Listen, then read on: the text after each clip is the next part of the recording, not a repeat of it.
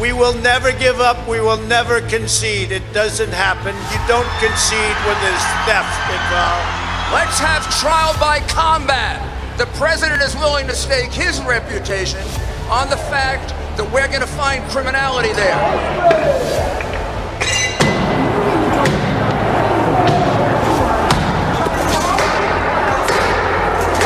Get down under your chairs if necessary, so we have folks entering the rotunda and coming down this way. So we'll update you as soon as we can, but just be prepared.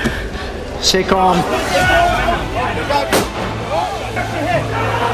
Active shooter. Yo, there's an active shooter here. Get her down. Multiple reporters have said that they've seen at least one person being carried out of the Capitol on a stretcher. I've spoken to the president. I asked him to talk to the nation to tell him to stop this. This is not who we are.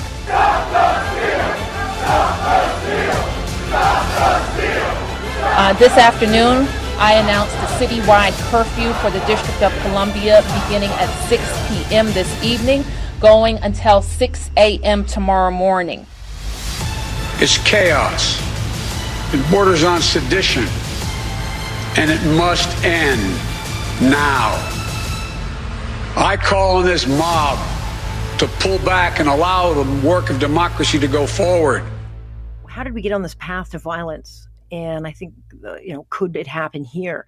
My next guest did warn about this kind of violence back in September when he warned that a contested election could lead to this. And not just any contested election, but one that involves a guy like Donald Trump, who's an outsider, who doesn't play by the rules and has proved that he will not necessarily live up to the pledge he has to serve the country that he was elected to serve.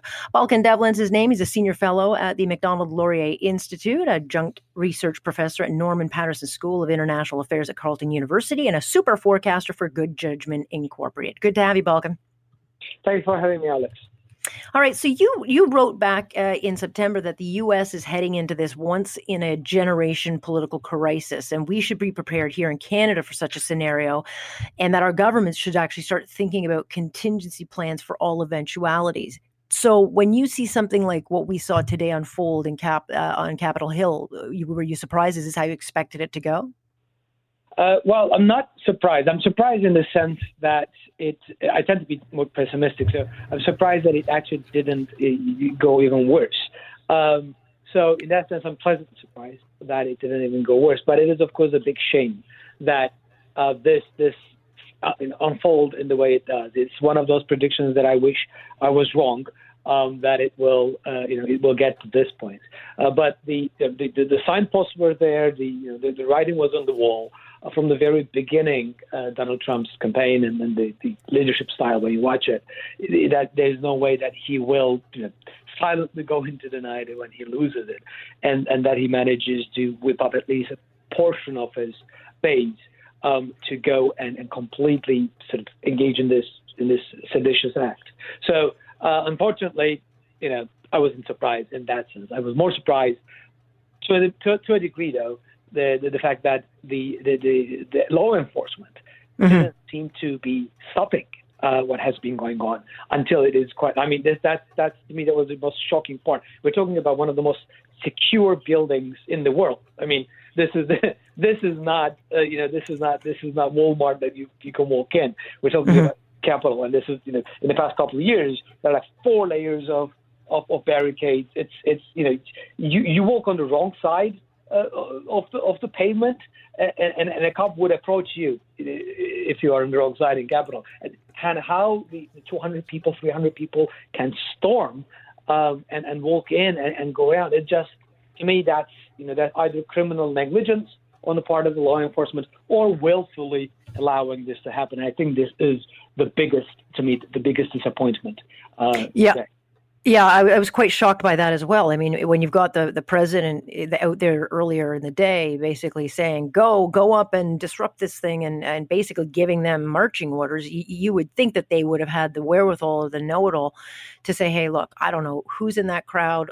We don't know what their motives might be, but let's make sure it's secured. And yet, there you've got pictures of a guy sitting at Nancy Pelosi's desk with his feet up. They totally took control. They were dismantling the Senate chamber voters taking out podiums as souvenirs. I don't understand how that happened at all. So I tend to agree with you. It is. I mean, and again, I need to sort of check with this stuff, but I think I read in Politico that FBI found 2 sort of homemade pipe bombs and dismantled them. I need to sort of see whether that's a confirmed report or not. But people get in with guns. It's just it's mind-boggling to me that has been allowed, and that's I think is once everything settles down. That seems to be one of the biggest sort of disappointments and a reason to search for the who are responsible for this in the coming days, because that's also a national security threat, not only for the United States but for us being part of Five Eyes and everyone else. That everything in that building needs to be replaced. From the cables on. Sure. Because we don't know who got in there. We don't know what they put in there. We don't know what it's a massive national security threat as well. So it has been a very, very big disappointment in that sense as well. Yeah, I mean, there are some suggestions that in the coming days we could see reports that, Antifa had implanted themselves somehow within these crowds. I don't know how much truth could be to those reports. We have seen a lot of violence over the last 4 years of those who are opposed to Trump. We've seen a lot of violence during his administration on the left. It's gotten pretty ugly. I mean, you look at Portland and how that city has been taken over by the extreme left. I mean, the violence is not, it has been a constant theme of this president. Question is, does it go away? We are so politically divided, and we do have that division here in Canada. It might not be as ugly, but there is a real divide in this country, but certainly down in the United States between the left and the right. Yes, and I don't think it's going to go over or just dissipate after the inauguration. I mean, this is unfortunately here to stay. One of the things that I was arguing in the article and elsewhere is that this is not a singular moment necessarily that will just go away after Trump leaves office. This polarization is here to stay. And I mean, okay, there might be only a few thousand people or whatever numbers that stormed the Capitol, but when you ask, 80% of the Republicans don't think the election was legitimate. So that's a crazy number. That does not necessarily disappear. That polarization in the United States doesn't disappear. And as you said, one of my worries is that whether this would spill over to Canada as well. And I think that's one thing we need to be watching for and keeping in mind that we don't want to import American social divisions here. And I see, unfortunately, that tendency both on the left and the right. Their own cultural wars, we don't need to import them here. We have our own issues, our own problems and whatnot. But importing that particular polarization to Canada is also one thing I'm worried about. And I don't think this will disappear anytime soon in the United States. That polarization is here to stay at least for several years. Well, for how long? For several years, at least. I don't see. Oh, several. I thought you said 7 years. I thought, gee, okay, 7 years. All right. Now, look, I mean, I knew it would not just go away with Biden coming in. I mean, he's got a pretty big job of uniting the country because there are a lot of people that just don't like him and didn't want him, but that's all the choice they had. I mean, the big winners, I think, today are Russia, China, Venezuela, Iran. I mean, they must be loving this kind of stuff to see the instability and the infighting. I mean, this is just a fuel for their fire. It is that is... And they are a growing threat to our democracies. And the more they see of this kind of stuff, the more it fuels their... Popping champagnes. I mean, they would go like... the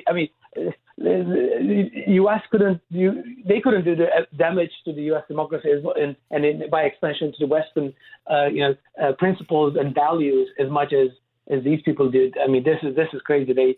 They are really popping champagnes, and this just provides them much more ammunition whenever people now we criticize them for their oppressive regimes and the way they treat and so on and so forth. They would go like, look, you just look what happened on January 6th in the United States. Who are you to talk to us about democracy. So that is one of the biggest issues. Unfortunately, we'll be seeing forward. I'm sure Xi is drinking a lot of champagne tonight together with. I'm sure. Yeah, I'm sure he is too. But I mean, several world leaders have come out. Justin Trudeau has made a comment. Boris Johnson has made a comment. They're all commenting on the disgrace of what we saw today.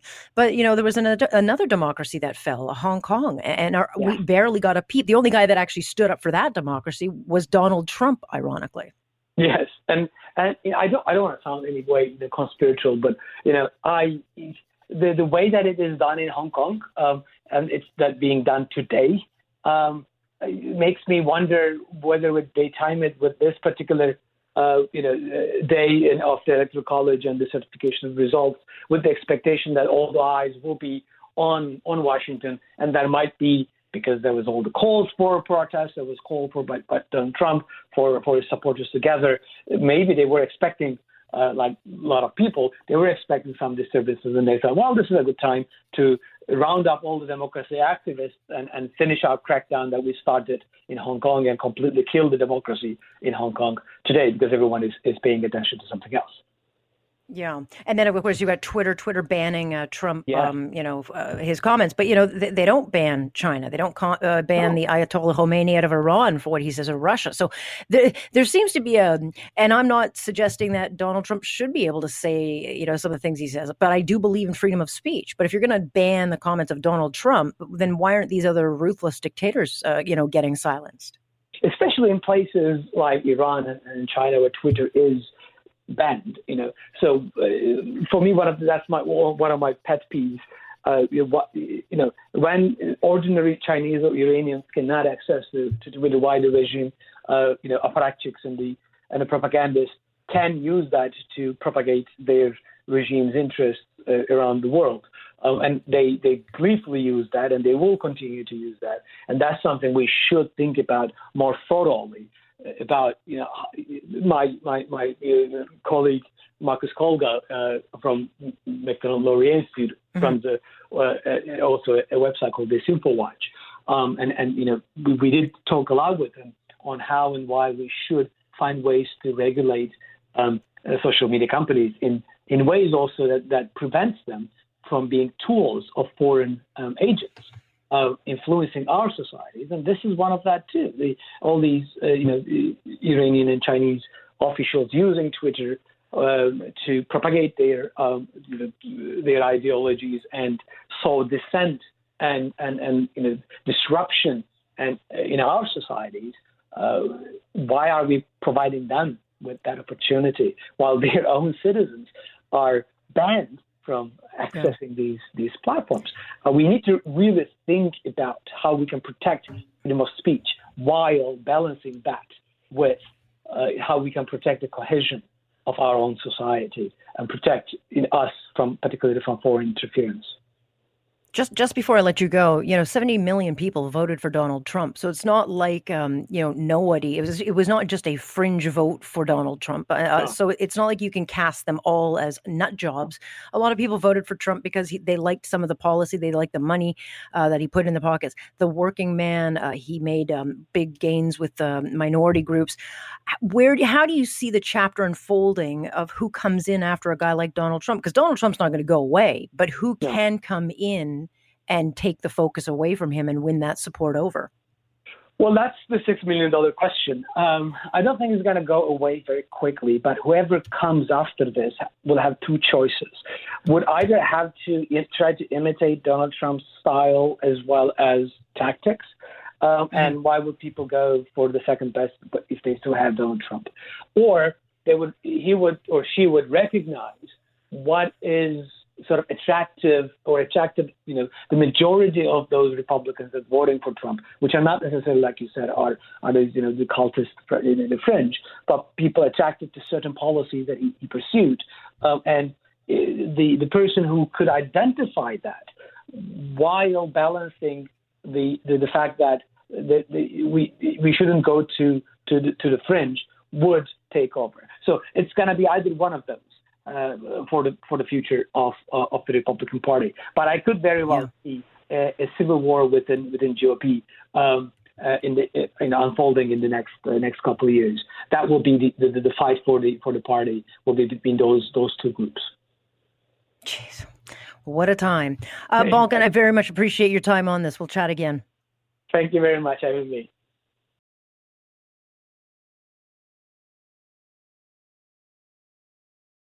On behalf of the Government of Canada, the Right Honourable Stephen Harper, Prime Minister of Canada, and Mr. Justin Trudeau, Prime Minister Designate.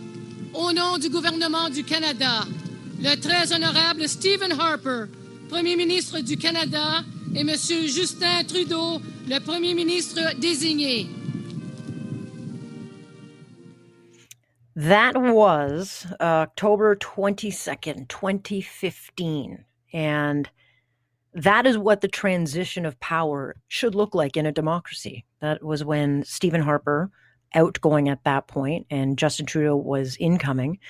But there they stood together, laying a wreath at the National War Memorial in memory of Corporal Nathan Cirillo and Warrant Officer Patrice Vincent. And they parked their political differences, and they did that a few times. And we've seen the transition of power even before with Paul Martin and Stephen Harper, where there are photographs of them sitting together in 2006. They're not yelling at each other, screaming. They're just having a chat, kind of chuckling amongst each other. That is what the transition of power should look like. But we've had contested elections in the United States. You can contest an election. That is your right in a democratic country. But what you can't do is, go and tell your supporters, hey, go cause trouble here, which is the difference in the line that was crossed and what we ended up seeing the result of today at Capitol Hill. But the whole goal of the mob today was to stop this formality of accepting Joe Biden's electoral win. I mean, these people actually thought they were going to be successful in doing that, which is a preposterous thing. It was never going to happen. I want to bring Arlene Bynon into this conversation because I know that you follow this stuff morning, noon, and night. I do everything in my power not to talk about Donald Trump and have for years because, it is such a polarizing topic. But I mean, your takeaway of what you saw. I've covered a lot of things. I'll be honest with you, Alex. I've had long conversations that were horrible with serial killers, and I was quite speechless today. I always thought this president was volatile. And as you were talking, yes, people have a right to contest an election, but not without evidence, and not to tell people that things are over when there's not. And we always, we knew it was going to be, we're all ready for today. And I'm kind of like you. I mean, I try not now these days because it's so political, so volatile, to do kind of what we have to do and then get back to our business here in Canada. And today it was just an incredible sight. I was quite speechless. And as I watched it move, it was just like everyone else. I just couldn't believe it. Where were the police? Why was this hallowed halls so easy to get into? Where were the people protecting things? And where was the president? Why wasn't he saying anything? Why wasn't he grabbing and go, oh no? And why did we have to hear that there were aides practically down on their knees begging him to make that video? I don't even know where he is now. Vice President Pence is acting like the president. There's been no explanation. He's negotiating with the National Guard. And he's talking to, congressional leaders. So we don't really know what's going on. And this is, the president, the leader of the free world. It is an incredible scene. And it was a mob, and I'm glad you called it a mob because, we look and we think, okay, we've got left-wing mobs, and here was a mob supporting the president of the United States. I don't think you can call it anything other than what it is. It's domestic terrorism. But I would say that about Antifa and any other group, that is just not behavior we can call anything but. No, it isn't. But, to make a moral equivalence here this evening to Antifa, and I know people are. And look, I covered the Economic Forum here. It was ugly. People burning cars, a black bloc. It was a bad scene. Oh, yeah. It upset Terrible. me, and it stayed with me for a long time. And I'm sure everybody did. Like, how dare these people? And did they even care? It just looked like people who wanted to be violent.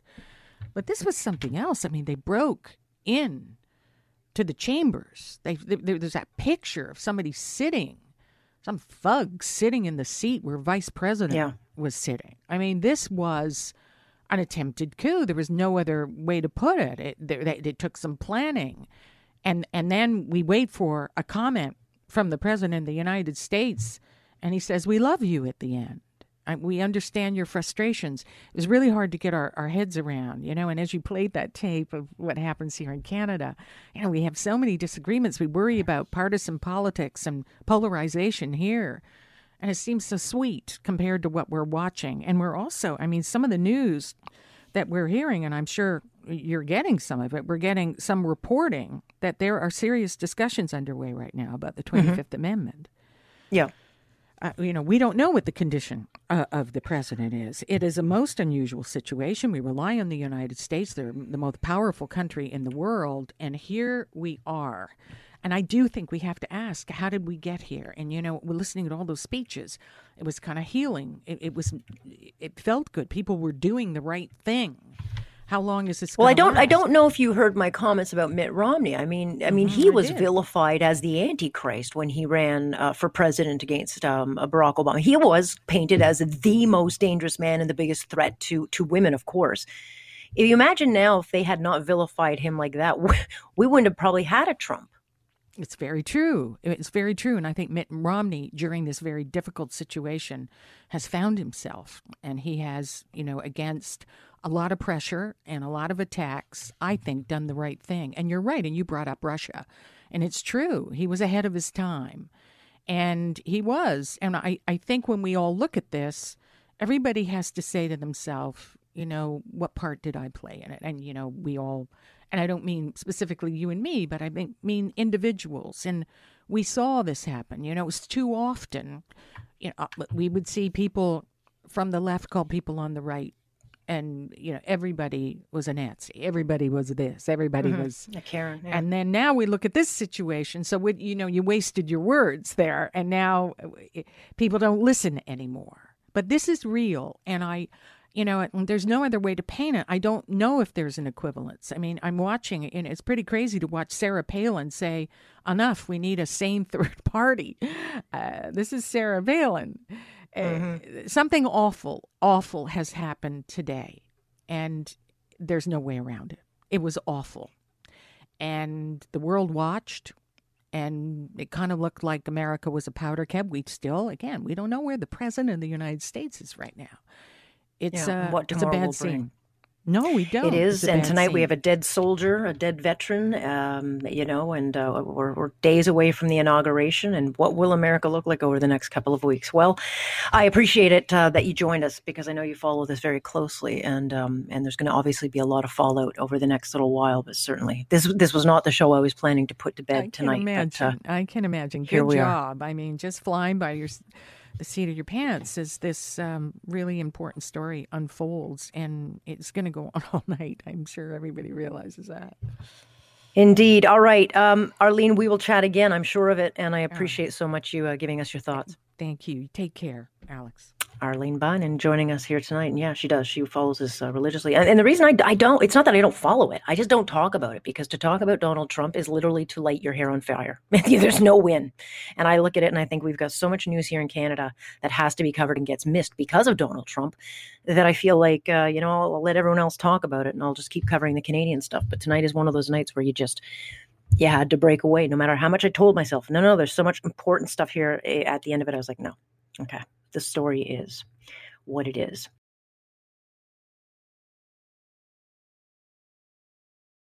The voters, the courts, and the states have all spoken. If we overrule them, it would damage our republic forever.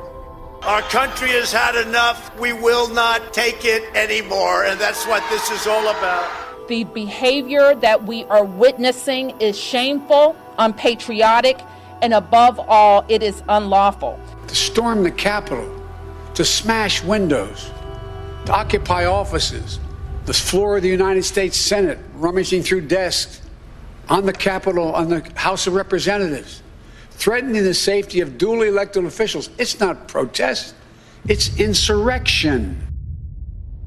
Stay down! Get down! Attention, a curfew is in effect at 1800 hours until 600 hours tomorrow.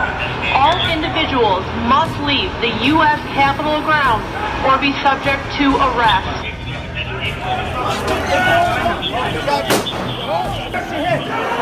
Got an active shooter. Yo, there's an active shooter here. Get her down. Get the light. We'll complete the process the right way, by the book. We'll follow our precedents, our laws, and our Constitution to the letter. And we will certify the winner of the 2020 presidential election. To those who engaged in the gleeful desecration of this, our temple of democracy, American democracy, justice will be done. Those who perform these reprehensible acts cannot be called protesters. No, these were rioters and insurrectionists, goons and thugs, domestic terrorists. They do not represent America. We condemn the violence that took place here in the strongest possible terms. We grieve the loss of life in these hallowed halls, as well as the injuries suffered by those who defended our Capitol today.